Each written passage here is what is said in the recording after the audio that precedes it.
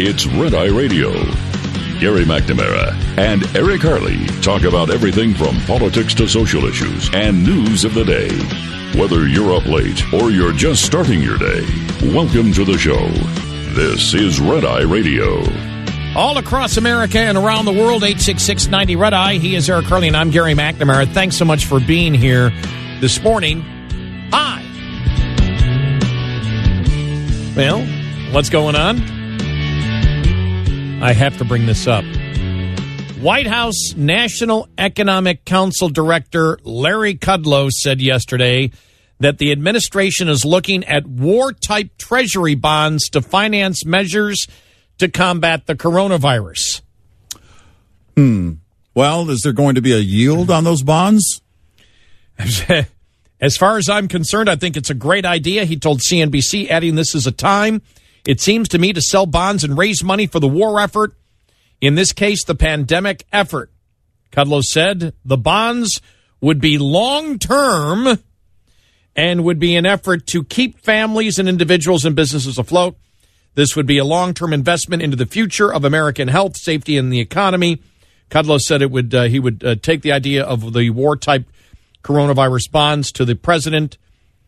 Former Federal Reserve Chairwoman Janet Yellen said on Monday that a war-type bond might be an appropriate approach to battling the coronavirus. The federal government is going to have enormous deficits. They're going to be rolling in about $1 trillion for this year. Now, we probably will be looking at deficits rolling up to $2 trillion. So thinking about how to finance those is something worthwhile, and maybe a war bond is an appropriate approach, she told CNBC. I have to be a doubting Thomas here. Why you can be a doubting McNamara if you like. I'll be a doubting McNamara. Why would you get I don't want to call it I was going to say a virus bond. I don't think you can. That just doesn't. You probably don't want to call it that. That's the first thing that came into my mind. A virus bond. Think of a new name. Probably not. The COVID fund. No. You don't want to do that. The Helping America bond, whatever. Right. Number one, there are so many investment choices for people today. Mm-hmm. Correct? Right. Yes. Number two, it was only, remember the 9/11 bonds? Yeah. People forget about it. Right. Didn't do anything. Nope. Nobody really bought them. Nope. The entire thing is, when you talk about a virus, look, people aren't going to donate. People aren't going to invest long term. They're not going to invest into a war bond for 30 years for 0% interest. Nope. They're not going to invest in a war virus bond, whatever you want to call it, whatever you would call it, for 0% interest for 6 months or a year or for 10 years. Right. They're not going to do it. No. They're just not going to do it. You've got to come up with a way for them to do it. Long-term bonds. And they talk about, I can't think of the name of the bonds, the corporate bonds that are in the trillions. Mm-hmm. They said if you can come up with some kind of interest rate for a long-term 30-year bond, and they talked about the different investment in it. But if you're talking about the war bond where the average person would buy it, not going to happen. Yeah. It's because, again, it goes down to the incentive. It's all about the incentive. Are people going to do it? Is the mindset the same as it was when they did war bonds? No. So that type of incentive is gone. I mean, there might be a few people that would do it for the sake of their country, but that's not going to be the driver. So what do? You got to have something that promotes growth. You got to have something where you can say, look, if I buy these bonds now, my kids or grandkids or whatever will have them later. Even if I don't cash them in later in life, I can leave them for family, and there's going to be some growth there. You're not just parking money. I think I believe I read something on this the other day, and so I'm doing this from memory, that it was like 1.5% for a 10-year bond back then. Yeah, and the longer-term bonds over that were like 3%. Who's going to offer that now? Right, but it's a whole different ballgame when it comes to investing now. People want to see a return on their investment, or be guaranteed a solid interest rate. Yeah. When Treasury bills are giving you, what's a three-month T-bill giving you? 0? It's a negative. It's probably negative interest. I haven't checked. I haven't checked in a week. Have they gone to negative interest yet?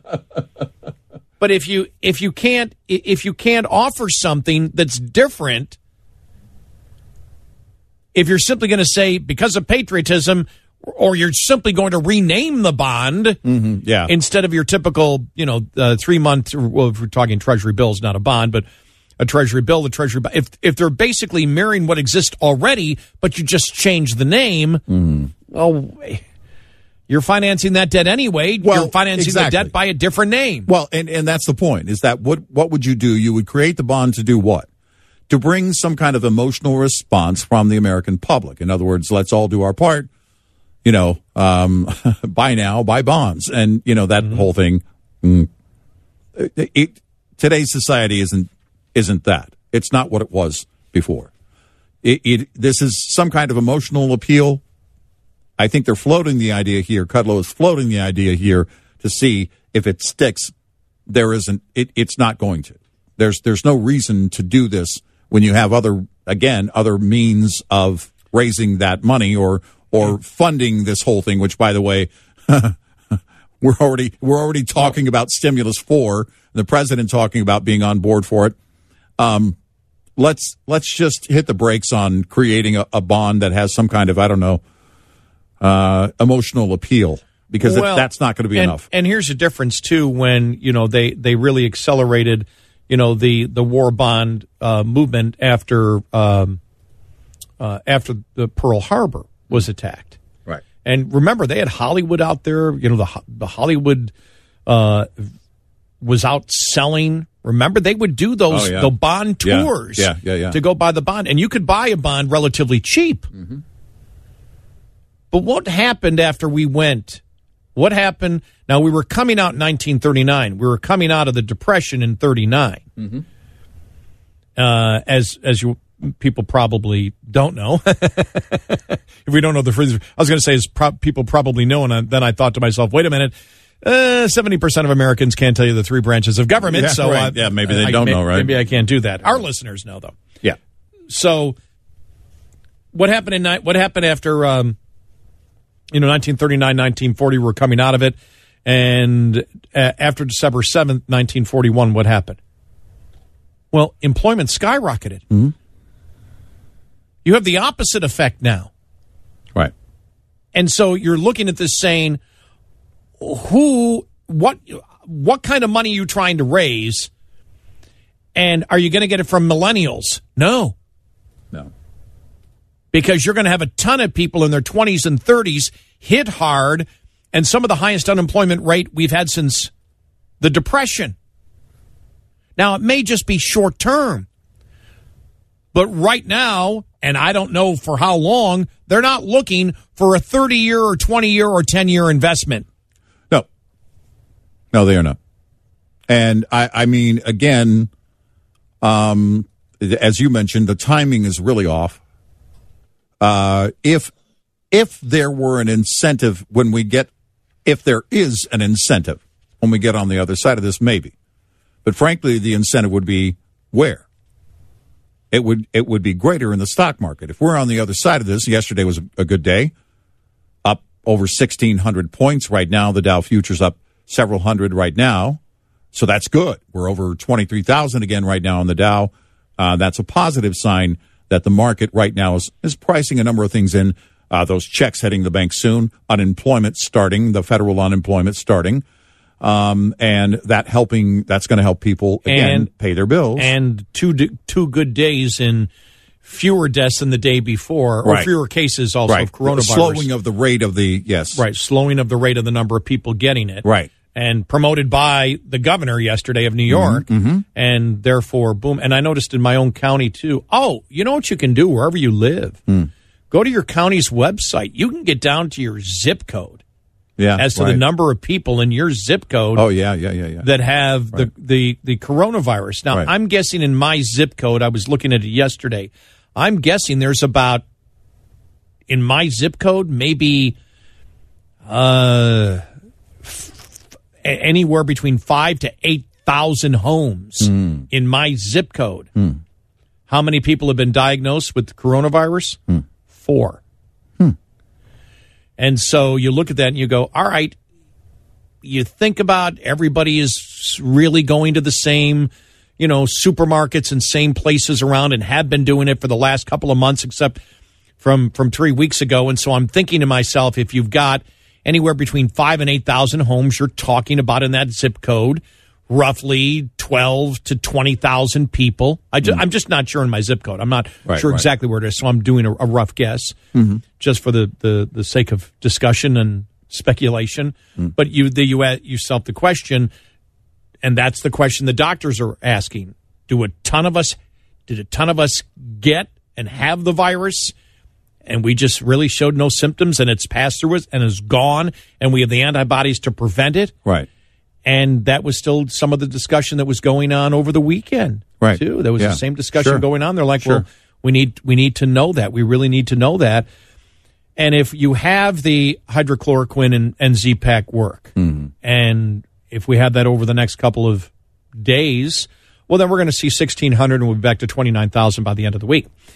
Well, I mean, if you see this trend again, and this is something that Dr. Fauci spoke of over the weekend, at the press event and also in the media, he's been talking about that this week, and they had said it over the weekend. This week is going to be a bad week. But the promising part of it is that we may be close to reaching the peak. And they didn't always expand on that. Some were saying, well, because they believe this could be seasonal, or they just believe that the virus itself is not going to, or that the policies in place, or all the above, by the way, all the policies in place are helping if people are staying at home. And because someone made the point over the weekend, the virus itself doesn't travel. People do. And so when you look at that and you put that again into effect, I don't want the country shut down. I think they've gone overboard in many areas in terms of what they have shut down.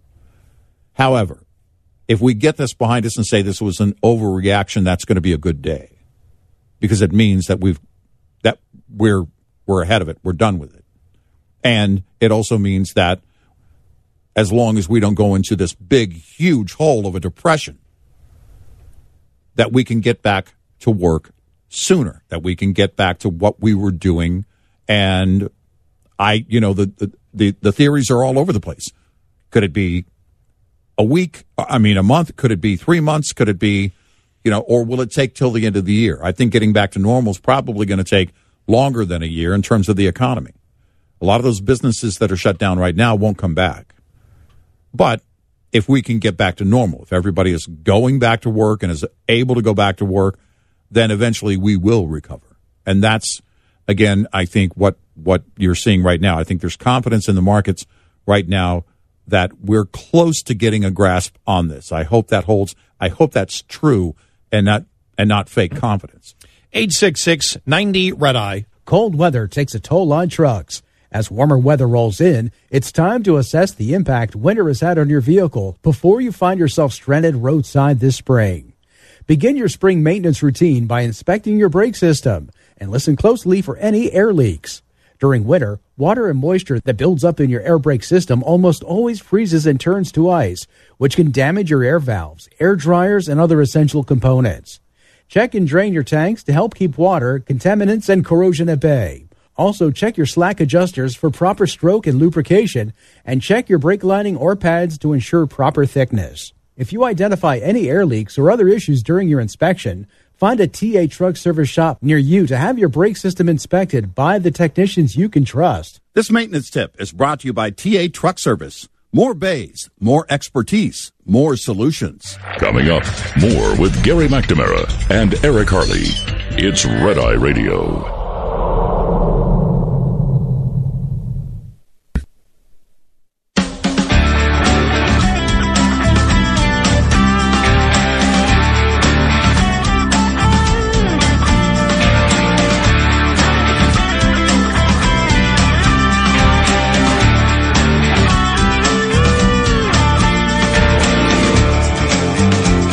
It's Red Eye Radio. He is Eric Harley, and I'm Gary McNamara, 866-90 Red Eye. Thank you so much for being here this morning. Boris Johnson yesterday moved to hospital's intensive care unit. That's the British Prime Minister, for people that don't know. Yeah. 55 years old, so. Right. and you look at him, he doesn't look like the healthiest person. We wish him all the best. Of course, our thoughts and prayers are with the Prime Minister. But I don't know. Was he a smoker at one point? I'm not sure if he was. Don't say vaping. I didn't see. I don't want to hear from the vaping guy tonight. Yeah. But we wish him all the best. He's getting the best treatment you can get in Great Britain, and I think right now, he was self-quarantined. He was diagnosed 10 days before Sunday, so we're going now, 12 days ago that he was diagnosed. And then on Sunday, they decided to put him in the hospital, now in ICU. I saw one headline saying, he's in the battle of his life. And again, we wish him well. Our thoughts and prayers are with the Prime Minister. Did you see Cheryl Atkinson's column in John Solomon's site? News media liberals mock conservatives for earlier pandemic comments they made themselves, and she goes through. There's dozens and dozens and dozens and dozens, and we said this a couple of weeks ago. We said, look, nobody had any idea. 2.5 months ago, right? Nobody did. Well, this is the problem, and I saw that a lot with Dr. Fauci. There's this, I don't know, there's this new thing of, fire Fauci. Right. Hashtag fire Fauci because of something he said in January, something he said in 2017. If you follow along with what he has been saying, and then the other one was, he's in with Big Pharma because he's all about immunizations. He's an immunologist.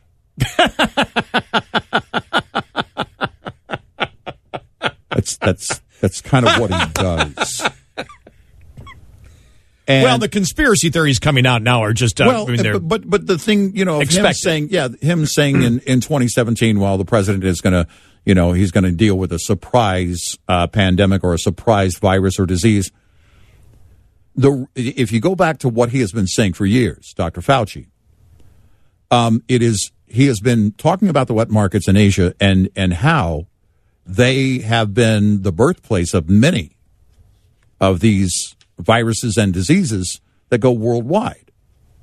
And there was belief in the medical community that if they don't shut this activity down, that this kind of activity, if it doesn't shut down, then other people that visit these wet markets or are in contact with people that do are going to, again, spread these new viruses, whatever comes about. You're eventually going to have, and we've seen that in recent years. They weren't dealing with it necessarily on this level during the Obama years, but I mean H1N1, all the things over the years, SARS, and everything else that the global medical community and governments have dealt with. It was probably a given, I think, that if this president was going to be a two-term president, and I hope he is, that he was going to deal with something in that 8 years. Well, didn't take 8 years in this case. It only took a little over 3. Well, Cheryl Atkinson just goes through all the different people and the things, that they were saying on the right, but also on the left, saying, look, there's as many or more people on the left that were poo-pooing this. And as we have said from the very, very beginning, we look at this and say, once you know how serious it is, how do you deal with it at that particular point is really the only basis that you can judge it on. Whether you are have a crystal ball to figure out in January where this virus was going to go, especially with the disinformation that we got from China. Anybody who tells you they know where it was going to go in January is lying to you. Exactly. Anybody in the United States who's not a medical doctor over in China at that time, outside of the reins of the authorities of China, if they tell you that they know what was going on, they're lying to you. Yep. They didn't.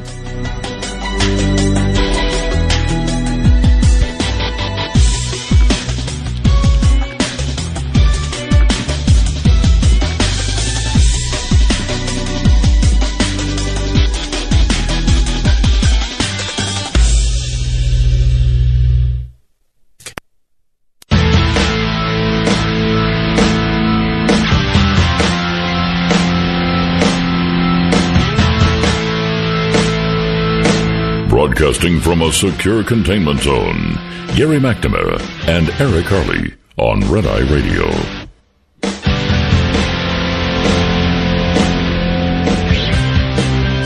It's Red Eye Radio. He is Eric Harley, and I'm Gary McNamara, 866-90 Red Eye. Eric, I just want to play this audio cut, and it came from CNBC yesterday. Okay. And I want to play this because my buddy Jerry, who is he may be listening right now, my buddy Jerry, who's in the mortgage industry, said this to me. I think I've just lost track of time over the last couple of days with everything going on. In the last week to 10 days, I believe is when he told me this. He said the mortgage industry could be in major problems because of what's going on here. And I want to play this from CNBC the other day from Diana Olick reported on it. But here we go. Mortgage market could be on the brink of a collapse. Diana Olick joins us right now. She's got that story. And Diana, this is pretty concerning. What are you hearing? Absolutely, Becky. On Saturday, a broad coalition of mortgage and finance industry leaders sent a plea to federal regulators for desperately needed cash.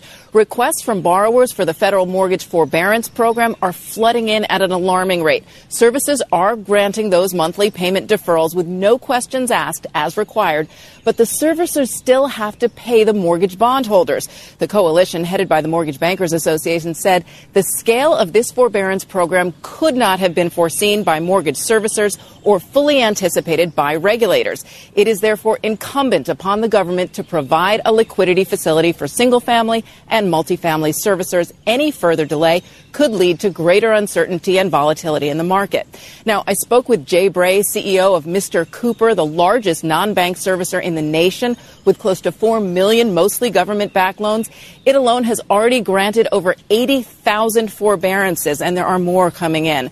Bray helped regulators to set up the plan himself and was told there would be federal cash for servicers, but that never made it into the final act. He says without it, quote, there is going to be complete chaos. Servicers will go under, leaving even more borrowers in the lurch.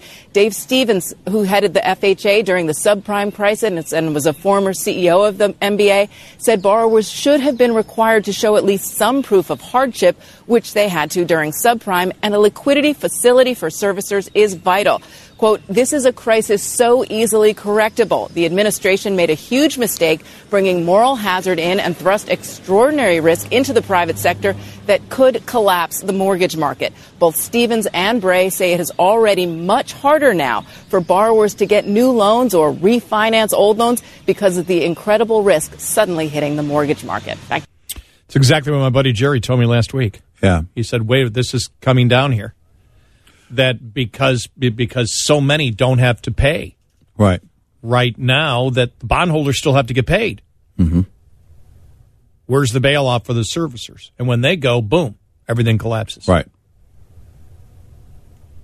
That could be a big deal because right now we're looking at what? I mean, everybody has the plan at about 90 to 120 days. Well, yeah. You go much further than that, and you could see a real collapse. In other news, and you and I've talked about how what do you guys believe about the coronavirus? I don't believe anything. I see what the experts believe and where they believe we should go. Is there a differing opinion from some experts out there? Yeah. We've talked about the hydroxychloroquine and the Z-Pack and the fact that it seems like more doctors every day are coming on, and even those politicians who were initially against it, Cuomo, for example, moving in a more general direction now that it's being used because hospitals have the discretion to use it, and they're using it. Right. And as Peter Navarro said, he believes every patient in New York right now that has coronavirus is being given it. Now, so we're going to know pretty soon. But what about overall how we have handled this? And you and I said last week before I left that eventually we're going to know. Eventually, it's all going to be mapped out. We're going to know how many people had it. Oh, yeah. We're going to know how many people had it and how many people were immune to it. And the public is going to make an analysis, a cost-benefit analysis, and say, was it worth what we went through? And there are going to be politicians on both sides, including the President of the United States, that could be vulnerable to that. Even if you consider it unfair, it doesn't matter. People will make that analysis. Yep. They always do. Yep. We as a society do that all the time. I know it's not, nothing is exactly the same. Not everything is oranges to oranges, but you can still look at it and say we do make cost-benefit analysis all the time. Mm-hmm. Driving the car is one of those ways right there. Right. We know that there's going to be roughly, 35 to 40,000 deaths every single year. Every single year there's going to be that death rate.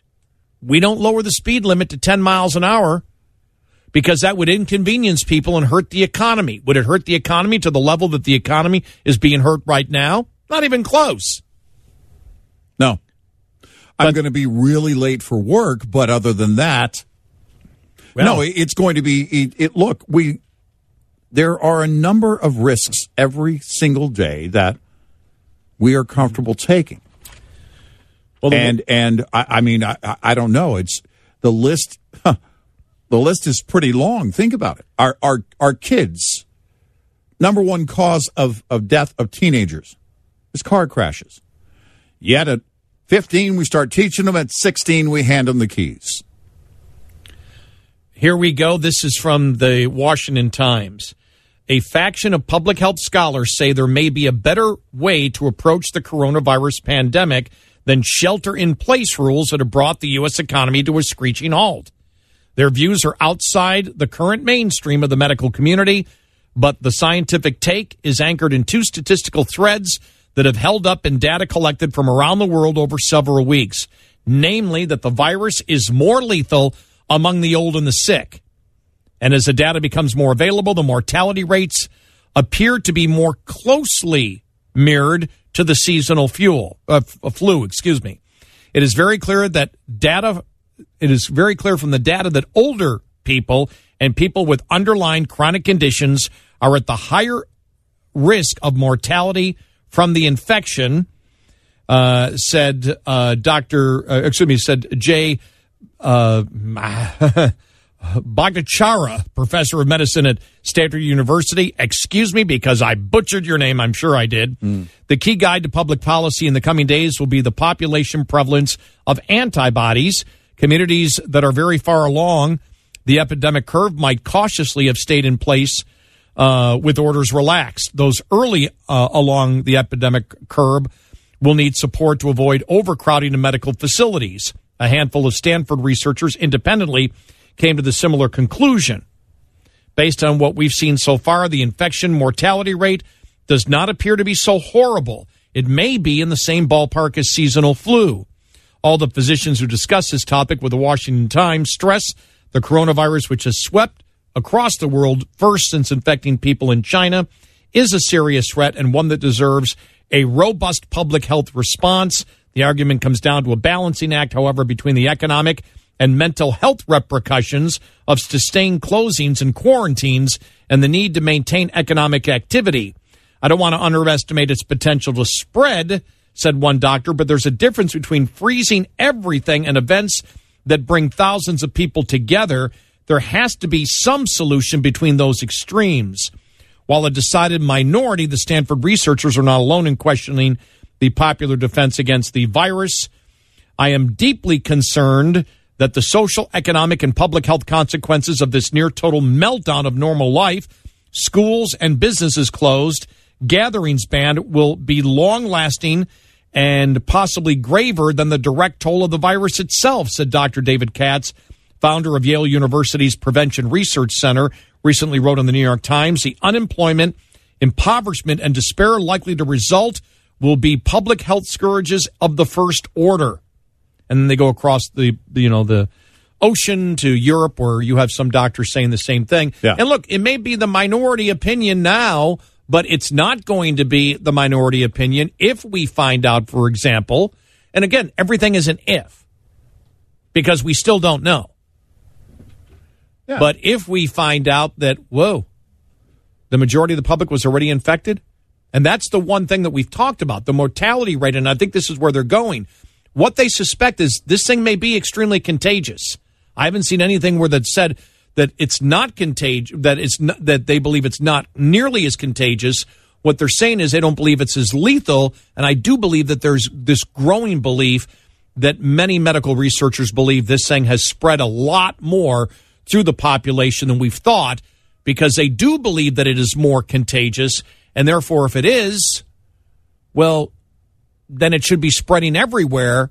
Well, what some are speculating is that if it gets to the point of where it's actually spread through tens of millions, possibly hundreds of millions of Americans, that the death rate at that point will skyrocket to the point of being near the flu. I think that's where they're going with that. Yeah, right. And I mean, you can only hope that there are plenty of people that, if that is the case, that there are plenty of people that are out there that have it and that are asymptomatic and won't get any worse, which means there are plenty of people, the majority of people aren't affected greatly by it. If, again, that's what they find, that would be good news. That would mean the overwhelming majority of the population would not suffer ill consequences from the virus. Well, the one thing that and again, we do talk radio, so we talk anything. Mm-hmm. But it has been pretty taboo to talk about, as we have been talking about for weeks, because we said, look, it's going to be something that comes in to the political discussion, the cost-benefit analysis. And if it isn't as great, there will be hell to pay. Oh, yeah, sure, right. And that's just the reality of it. And to say that it doesn't matter and we shouldn't be concerned about it with all, just follow this one thing, well, that's not going to happen in a free society. People are going to talk and say, wait a minute, hold it. As we find out more information, look, it was Dr. Birx who said a week ago Sunday, she's the one that came out and said, look, something's wrong here. The public does know that it went from 2.2 million deaths in the United States to between 100,000 and 200,000, and an 80% chance that it's between 38,000 and 168,000. I think that's what I'm doing this from memory from last week. Right. Well, that's 20 times or more, or 30 times or 40 times less than they thought it was going to be, and society has all been shut down because of it. Everybody across both sides, incumbents on both sides, may face the wrath of the public over that come November. Right. Yep. And again, this is you can't put the studies together. You can't put the data together and show the trends until you've got time behind you. And that's the unfortunate part of this, is that public policy will be in place probably longer than the virus will be dangerous. Who wants to be the first to send their kids to a public school? I don't trust public schools with my kids on a regular basis. Exactly. A pandemic? Right. Not to knock the teachers. I'm talking about policies that are in place. Well, you've convinced the public this is extremely serious. Yes. Extremely serious, where your economic well-being in your life that you've worked for, possibly for decades, could be totally and completely destroyed. Yeah. If you come back 6 months from now and say, oops. Doesn't matter whether you didn't know. No. Look, I'm not saying it's fair. We're just talking about what would happen, how society would respond. And at that point, they'd say, look, the cost-benefit analysis of this just didn't make sense. Right. What you did didn't make sense because it didn't end up being that dangerous. But we didn't know that. Doesn't matter. Nope. Doesn't matter. 866-90-RED-EYE. Lines open for your calls. 866-90-RED-EYE on Red Eye Radio.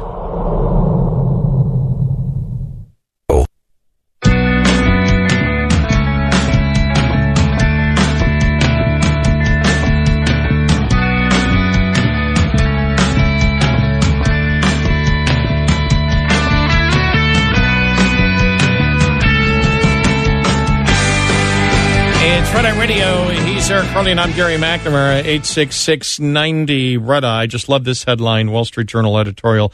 The teachers union ate my homework. And this is about school districts fear lawsuits if they grade remote assignments. Wow. The U.S. Department of Education could help with some guidance about how schools can move forward on remote teaching. If the feds don't take the lead, the teachers union will, to the detriment of students. Not every student has a laptop or Wi-Fi to study online during the shutdowns. In some districts, this has inevitably had an adverse effect on poor students or children who don't speak English as their first language. Schools fear that if they produce online lessons that not all students can equally access, they could lose federal funding or face litigation under the Civil Rights Act or the Equal Educational Opportunities Act. Well, just give them a long vacation then. Everybody gets a long vacation. Yeah, don't make them do the work. Yeah. Everybody just take a few days off. And by a few, I mean like a year. The teachers union loathe assignments in the best of times, and now they're claiming that the only fair recourse is to stop tracking the progress of all students until schools reopen. For students who have no online access to teacher tutoring with visual aids, mandatory grading is essentially a guarantee that they will be left behind. School administrators are apparently accepting this argument, saying, wow, no education if it can't be done in the schoolroom. Wow. There you go. Well, we don't need no education. That's what Pink Floyd told me, anyway.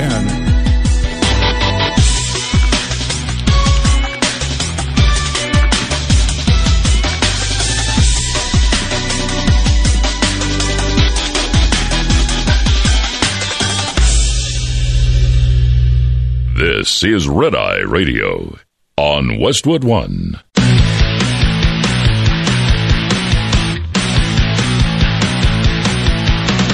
Now it's Red Eye Radio. Gary McNamara and Eric Harley talk about everything from politics to social issues and news of the day.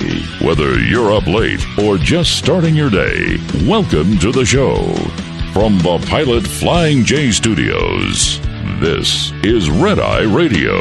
All across America and around the world, 866-90-RED-EYE. He is Eric Harley, and I'm Gary McNamara. Thank you so much for being with us this morning. RedEyeRadioshow.com, where we stream live. Get our app, put it on your phone, and listen all the time, anytime. In the news this morning, we just had a very friendly conversation. Lasted probably 15 minutes. And it was really good. It was really good. Really nice. I think it was very much so. I appreciate his calling. That's the president talking about his conversation with Joe Biden. Yeah. Meanwhile, after the president brought it up last week, we didn't hear much about it, but he brought it up again yesterday. We're in the Middle East for $8 trillion. And if you want to fix a pothole in a highway, you can't do it because they don't want to give you the funds.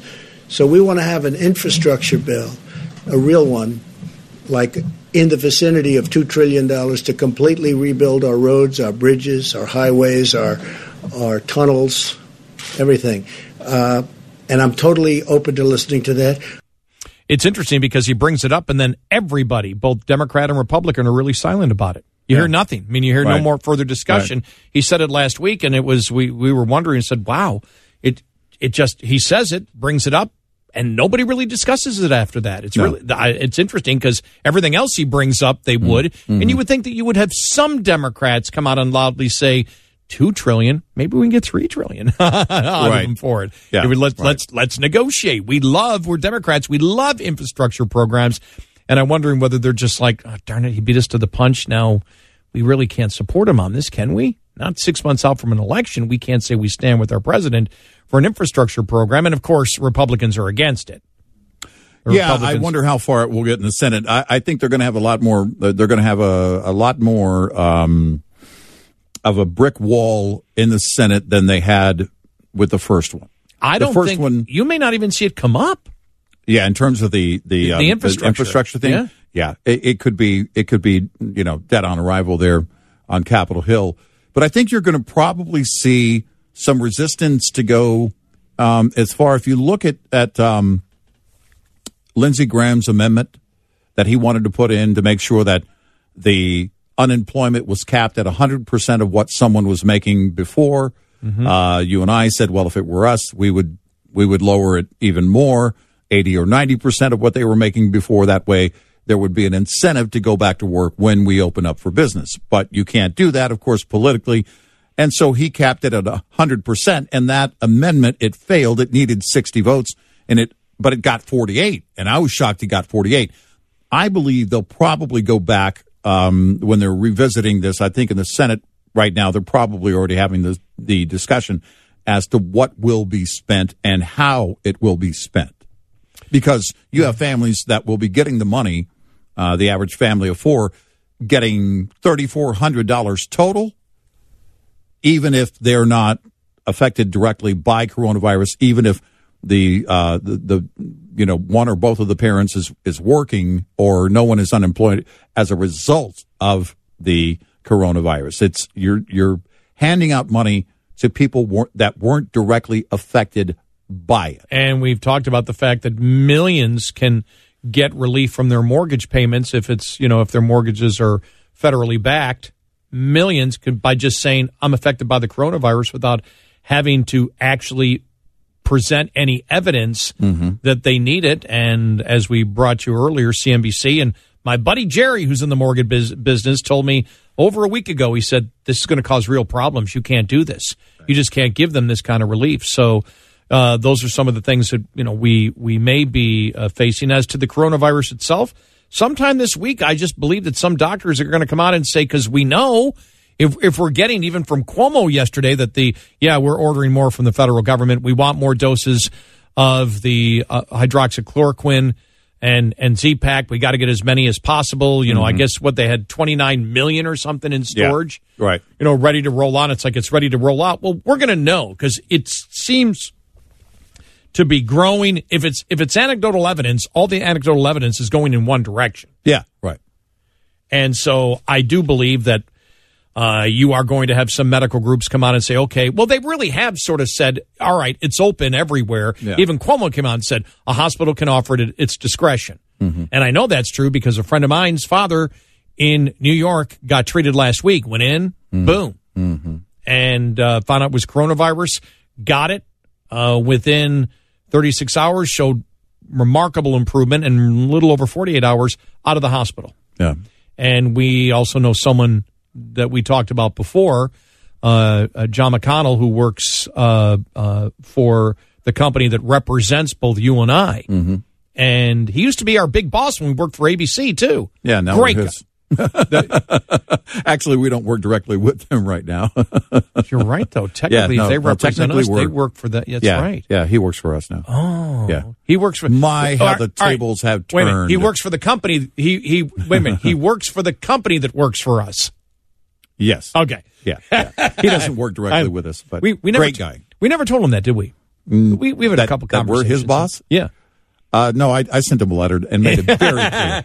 But John, and he had it. I was reading an article. He had it really, really bad. I mean, the story was talking about that. They made sure their wills were in place, and I didn't know anything about this. I just read this yesterday. You sent it to me. Yeah, and I was like, whoa. And it's just we're glad to see him. But a couple of days in, he got it, and apparently it's worked very well for him. You had that Democrat state representative who said, I took it, and within 2 hours. I started feeling better. Now, again, that's anecdotal evidence. I want to make that clear. We're not saying that that's the medical evidence that is absolute that this works without question because we don't know. We're just saying that it keeps growing. She said, I wouldn't have known about it unless Trump said it. Trump said it. I knew about it. Right. He did it. It's worked for me. You have more, Cuomo coming out and saying, the other day, look, we've opened it up to hospitals. And so now they can, offer it at their discretion. And that seems to be the case across America. So since it's been about a week of doing this, we should start knowing in the next couple of days whether you have a growing consensus of doctors saying, look, this is where you've got to go. And I don't know how many tens of thousands of people who have coronavirus, or is it to the 100,000 mark yet? I don't know, but it all depends how many people have gotten it, and are they paying attention? Well, they got to be paying attention and documenting it all along the way. Oh, sure, yeah. And so we should know. And you saw the stock market rebound to just a little good news, which was 2 days in a row in New York went down. Just for 2 days in a row went down. Right. And so, boom. I know the county that I live in. I was looking at the how many people, had acquired over the last 5 days. Every day it's going down. Right. And so you look at it and say, you don't want to get overly optimistic, but it's like, is this where we want to be? And therefore, how long will it be? We talked just briefly, bringing sports into it a little bit. Major League Baseball and the union discussing whether to play all games in Arizona, putting all 30 teams in the Phoenix area and playing in empty ballparks was among the ideas discussed Monday by Major League Baseball and the Players Association. The sides held a telephone call to talk about paths forward for a season delayed by the coronavirus pandemic. People familiar with the discussion told the Associated Press. They spoke on condition of anonymity. Half of the Major League Baseball clubs hold spring training in Arizona, the other half in Florida. The advantage to Arizona, all 10 ballparks and the Arizona Diamondbacks Stadium within 50 miles of each other. Yeah. It allows for the immediacy of a schedule where you might be able to begin it and televise it and provide Major League Baseball to America, said Scott Boras, baseball's most prominent agent. Oh, you're not getting paid, huh? I think players are willing to do what's necessary because I think they understand the importance of baseball to their own livelihoods. Yeah, I think that's a pretty decent statement there, accurate. And for the interest of our country and providing a necessary product that gives all people that are isolated enjoyment. Maybe not necessary. Could be important to some people. I don't think necessary. May be overselling it a little bit. We understand why you are. You're an agent, and you get a cut. Yeah, right. It gives them a sense of return to normalcy, and it sure does. But I don't know. I don't know whether they'll go for that or not. The Masters now rescheduled. I guess the PGA Championship sometime in August, was it? And then the Masters scheduled, I believe, for the second weekend in November. Hey, Augusta, does it get cold in November? And the one I heard the other day, it was a buddy of mine, a Cleveland Browns fan, was like moaning and groaning, saying, "Did you hear the latest rumors?" And I went, "No." And he said, the NFL, I heard they're talking about, the rumors are talking about an 8-game season. I can't believe it. And I said, you should be happy. You're a Browns fan. That means you don't have 9 losses this year. Yeah, right. You're not losing. That's a good day. Right. Take the win where you can get it. Or the non-win. Or the non-lose. Yeah, it will be interesting to see where this, how far this goes. Again, the closings, I think closing down the country is going to last longer than the pandemic itself. I hope, by the way, I hope I'm wrong about that. But we asked early on, how many of these people making these calls on the local, county, state level are using real information, using updated information, and are willing to reconsider when new information presents a much better picture? When you go back to some of the early models that were flawed to begin with, the Ferguson model, which assumed the entire model was based on the assumption that nothing would be done about it, which is ridiculous. And that's the one that showed 2.2 million Americans would die from it. Right. And so it's, I mean, and that's the kind of, and then you get what? You get the overreaction by local leaders. Nobody wants to be the last guy to make the call.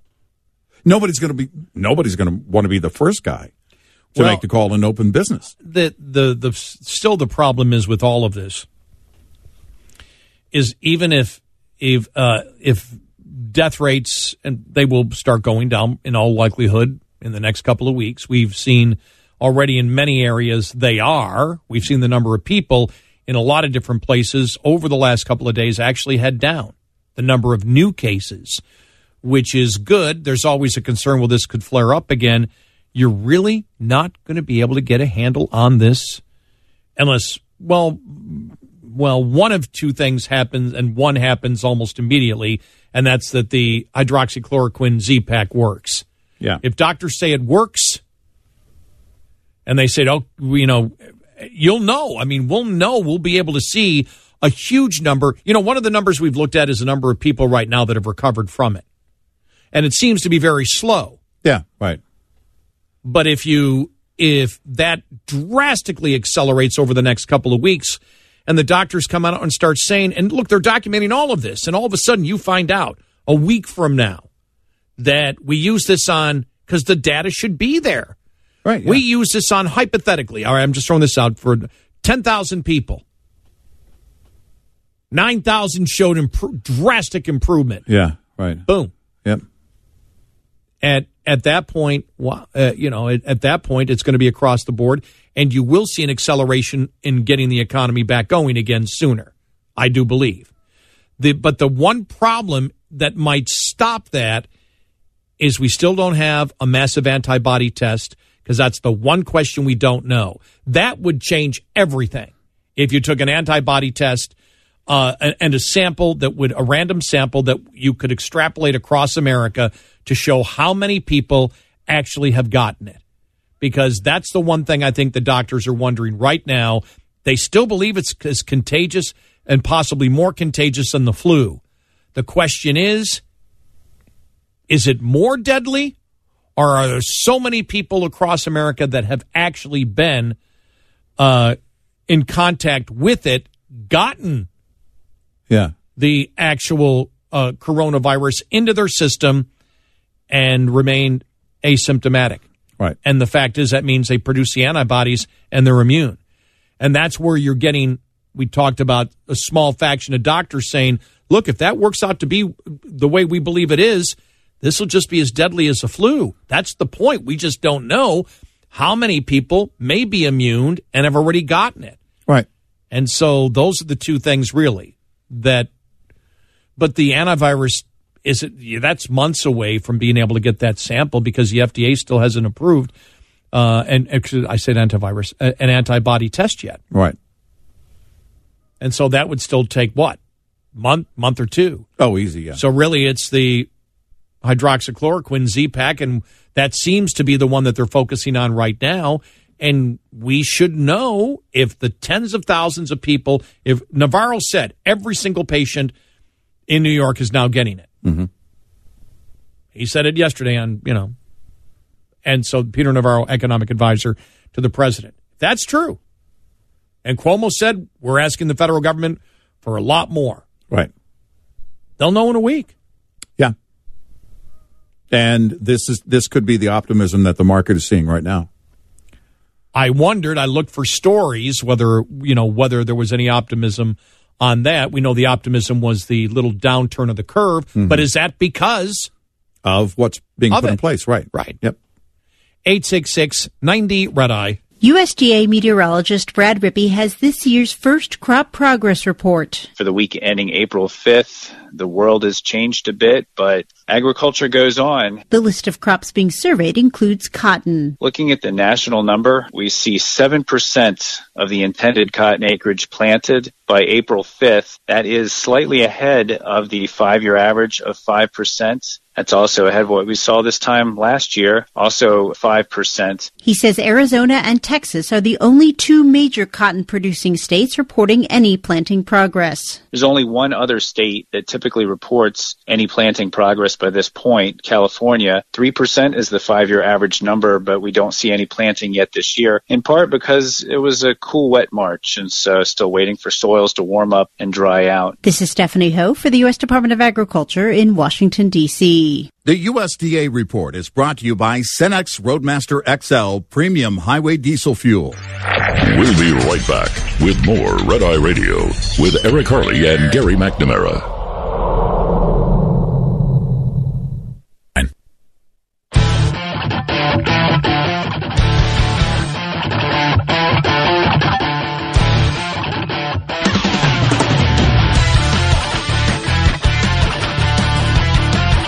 It's Red Eye Radio. He is Eric Harley, and I'm Gary McNamara, 866-90-RED-EYE. If you want to get to pre-coronavirus, that might not ever happen in the sense of the fact that the threat is there. But I believe with the therapies that will be coming online and with the fact that I feel confident that over a period of time we will get a good vaccine, that we will never have to get back to where we are right back now.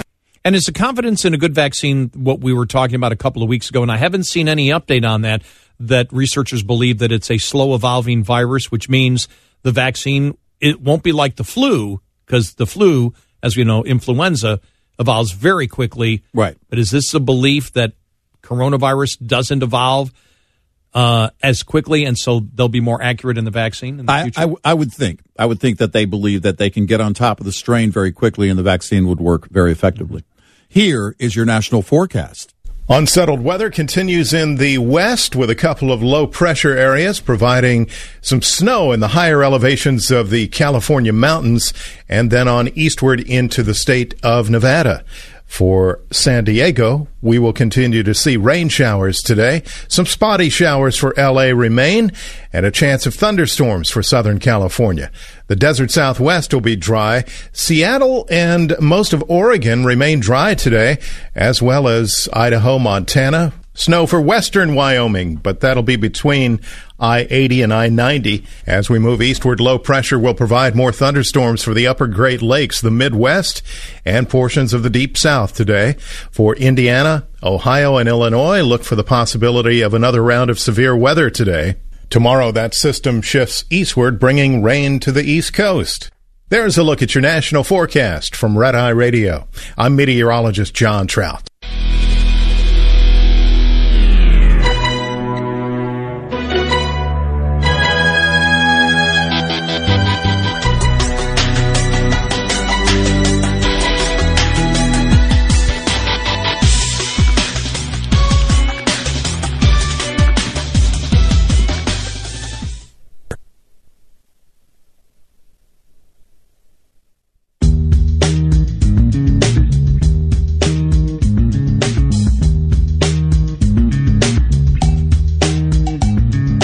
If you don't know what the topic is, it's all on you.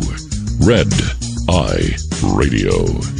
And he's Eric Carly, and I'm Gary McNamara, 866-90 Red Eye. Welcome and good morning. Thanks so much for being here this morning. We mentioned it at the beginning of the show. I want to mention it now. I am very happy to be back. As most of you know, my mother passed away late last week, and I was off for a couple of days.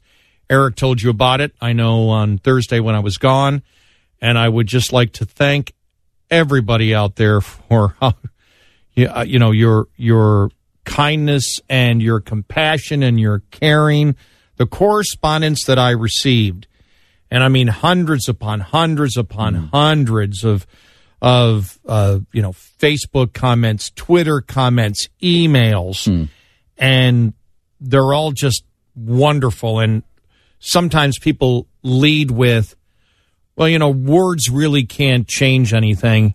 Yeah, they do. They really, really, really do.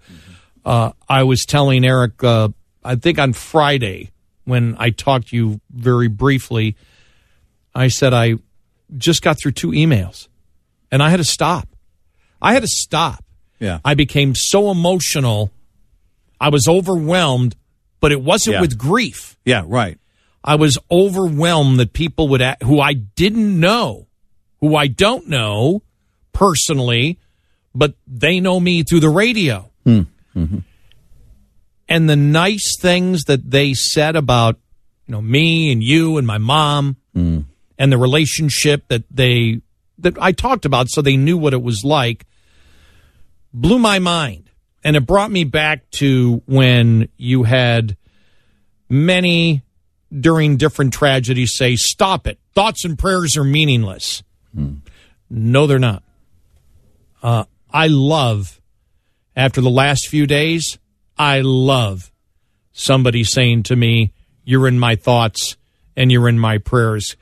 Because odds are when they say that and everything else surrounding it is the most wonderful thing and uplifting things you could ever read in your life at a time when you need it more than ever.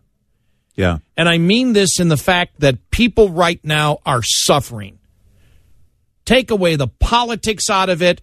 Just talk about people in general, what's going on, whether it's, the economy and how you're being affected that way, being away from your loved ones, having someone in the hospital. When I first posted on Facebook that my mother had passed away, I number one said I was, I am blessed. And I've always led with that. Yeah. That's not going to change. Right. My mother, here on this earth or not on this earth, I am still blessed to have her. And you said when you put it in perspective, when I said for over 60 years, this, beautiful and amazing woman has been in my life, you went, wow. When I read that tweet, and it was beautiful to begin with, but when you said she's been my mother for well over 60 years, and it just hit me. What a blessing that really is. I was talking to a friend of mine whose mother was dead by the time that she was 20. Her father was gone when she was 10.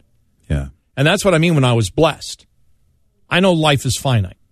Yeah, and believe me, this was an extremely, extremely painful, last 4 days. Yeah, I wasn't, for people that don't know, I wasn't able to because of the coronavirus and the lockdowns in the hospital and everything else that's going on, and the fact that my father got the bad flu at the same time my mother did. My mother did not have coronavirus, by the way. Right.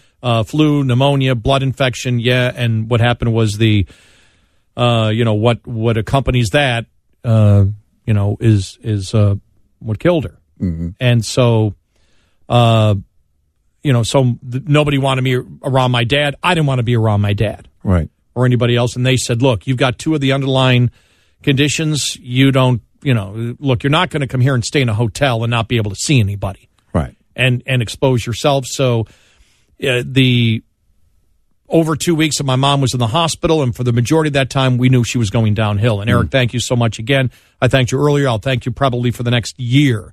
Thank you so much for just your kindness and compassion over that time, because it was a very tough time, every day coming on the air. And coming on the air, though, was a great way to take your mind off of it. My dad and I laughed, by the way, yesterday. I said, Dad, think about this. I said, I'm going to be going back to work, later on. This was, yesterday. So I'm going to be going back to work later on today. I said, I could take another day off. I said, but I've been alone. I had to watch, just so people know, I had to look at my mother's funeral. Something that I never thought. If you would have told me this at any time in my life, I would have said, you're out of your mind. I will be there. Nothing could, something did. Yeah. And so I had to watch the viewing, which was a very short viewing with just immediate family right before the actual funeral. Everything was done in a span of a couple of hours, from the viewing to the short funeral in a church. To the burial afterwards. FaceTime and Google Duo is how I saw, the viewing and also the burial afterwards, and then the church stream live. It was as surreal as anything could possibly be. The only way that I got through it, my family got through it with the spirits that they did and the happiness that they did and expressed in that time, was because we all simply said, what would Mom want us to do? She would say always, the unexpected's going to happen.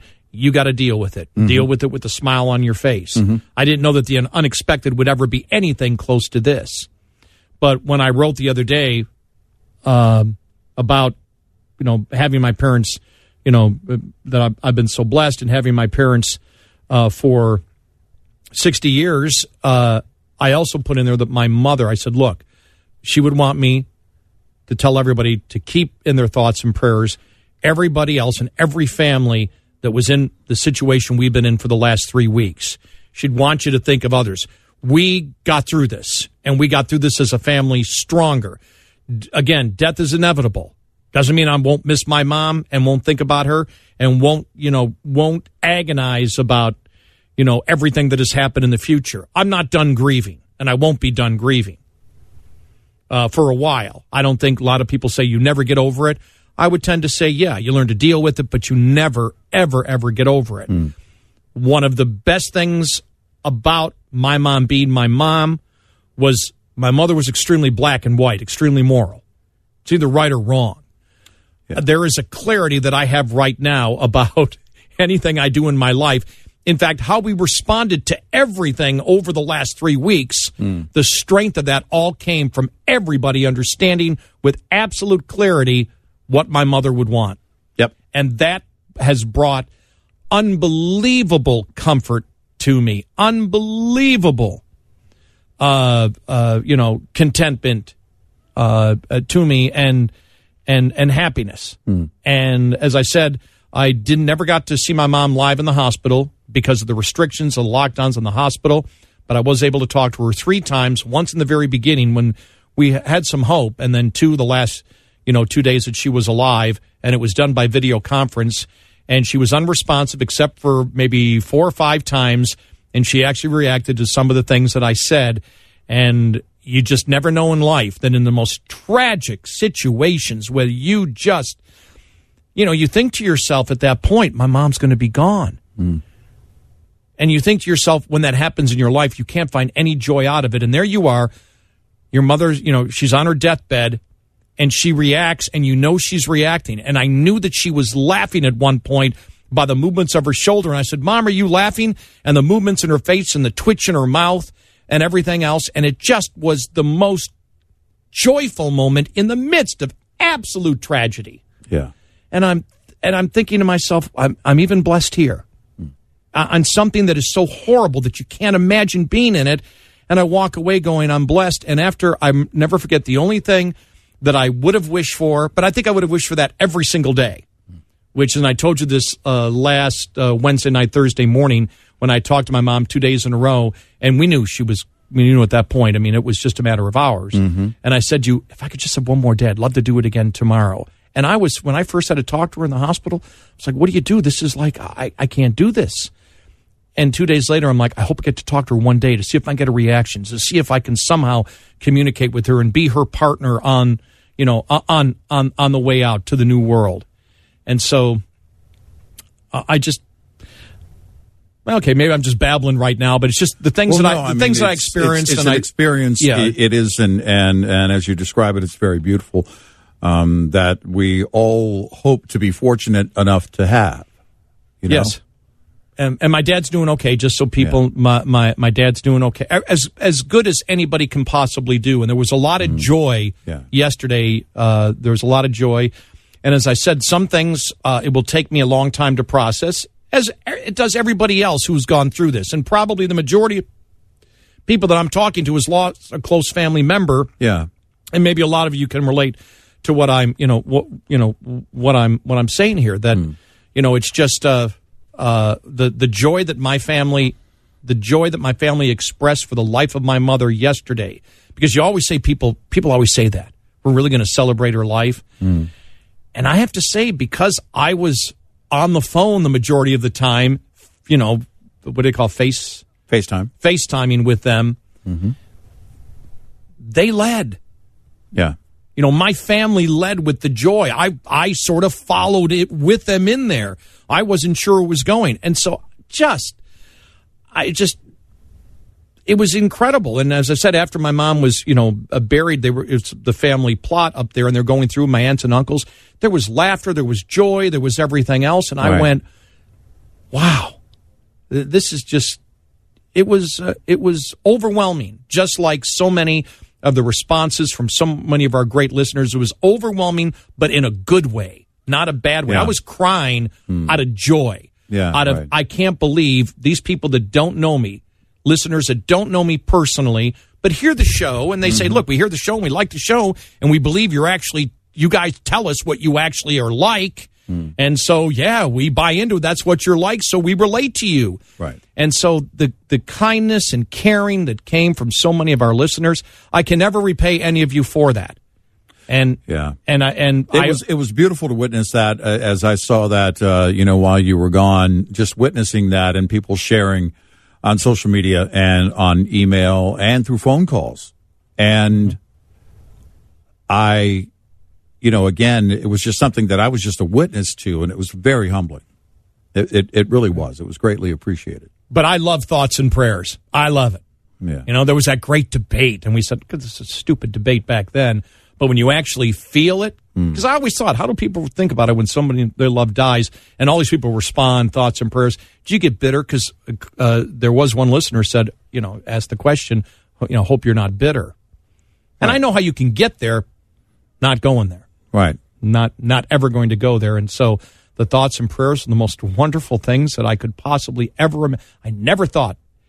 I always thought, okay, maybe it has some impact. I never thought the impact of other people telling you that they care could mean so much. Right. So thank you so much to all of our listeners out there. I really appreciate, and I will try. Now, I will get to every one of your, anybody who corresponded with me. I'll get to it. It may take me days to do so, but I will. I will send you a personal message back. Yeah, great. I owe you that at the minimum. Yeah. It's Red Eye Radio, Drivers, our friends at PACCAR have a product for your toolbox called PackLink. It provides real-time information about what's going on with your truck. Michelle Moline is manager of product development for PackLink and has more details. PackLink is basically a mobile diagnostic device that has a Bluetooth chip in it that allows you to use your phone to read why the check engine light is on in your truck. One of our biggest users is actually our own dealerships at PACCAR. Now, our dealers are also reselling this product to customers, and customers, owner-operators, or fleet drivers use this while they're on the road so that if they have a check engine light that comes on, they can easily just use their phone to plug this thing in and see what's going on and then either send a report back to their dispatcher to await further instructions, or in the case of an owner-operator, possibly even just figure out what needs to be done and go from there. It's a very simple ordering process. Go to PACCAR.com/PackLink, PACLINK. I should mention, too, that if you're a member of OOIDA Association, you receive a 10% discount by logging into the OOIDA website. This report is a service of Shell Rotella. Get in touch with Red Eye Radio, toll free at 866-90-RED-EYE.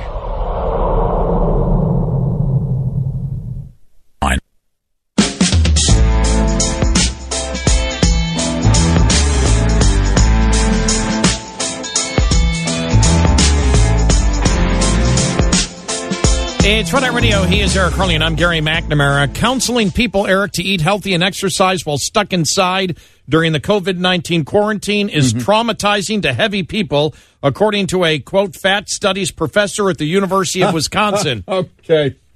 There's a fat studies professor at the University of Wisconsin? Well, writing on her Too Fat Professor's blog, I almost said blob. The blob. I really did. I almost said blob. All right. Dr. Darcy Thorne argues that advice about how to avoid weight gain during a global public health disaster will continue to traumatize people who are already being traumatized. Okay. All right. But then I'm going to eat all the carbs I want, and if my doctor bothers me, I'm gonna have him reported. Yeah. You need to complain. Yes, exactly.